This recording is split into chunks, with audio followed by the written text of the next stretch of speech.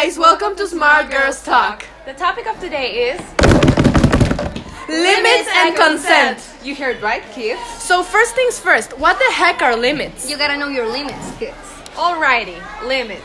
In mathematics, a limit is the value that a function or sequence approaches at the input or index approaches some value.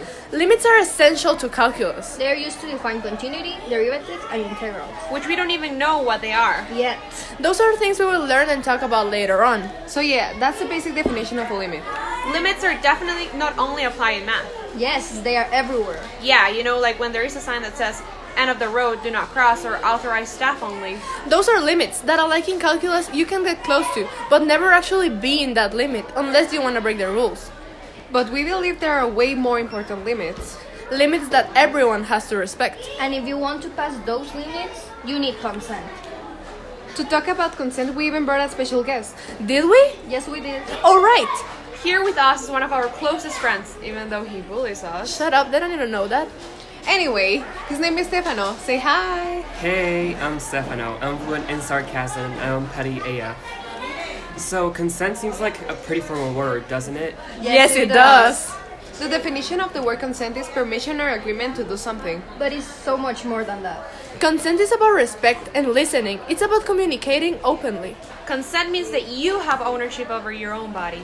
It really doesn't matter what you wear, what you drink, where you at, or what the time it is. You always have ownership over your body. Sometimes people think that if you consent to do something once, that means that you will always agree to do so.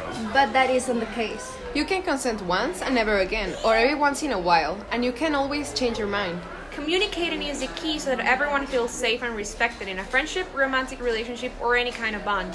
How do you even know if you have consent? Well, there are verbal and non-verbal signs that you need to pay attention to.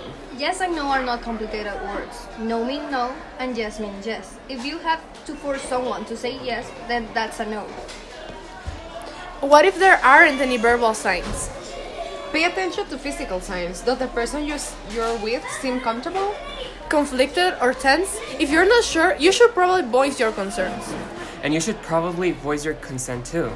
Consent is mutual communication, and if it's not mutual, it's not consent. The sky is the limit.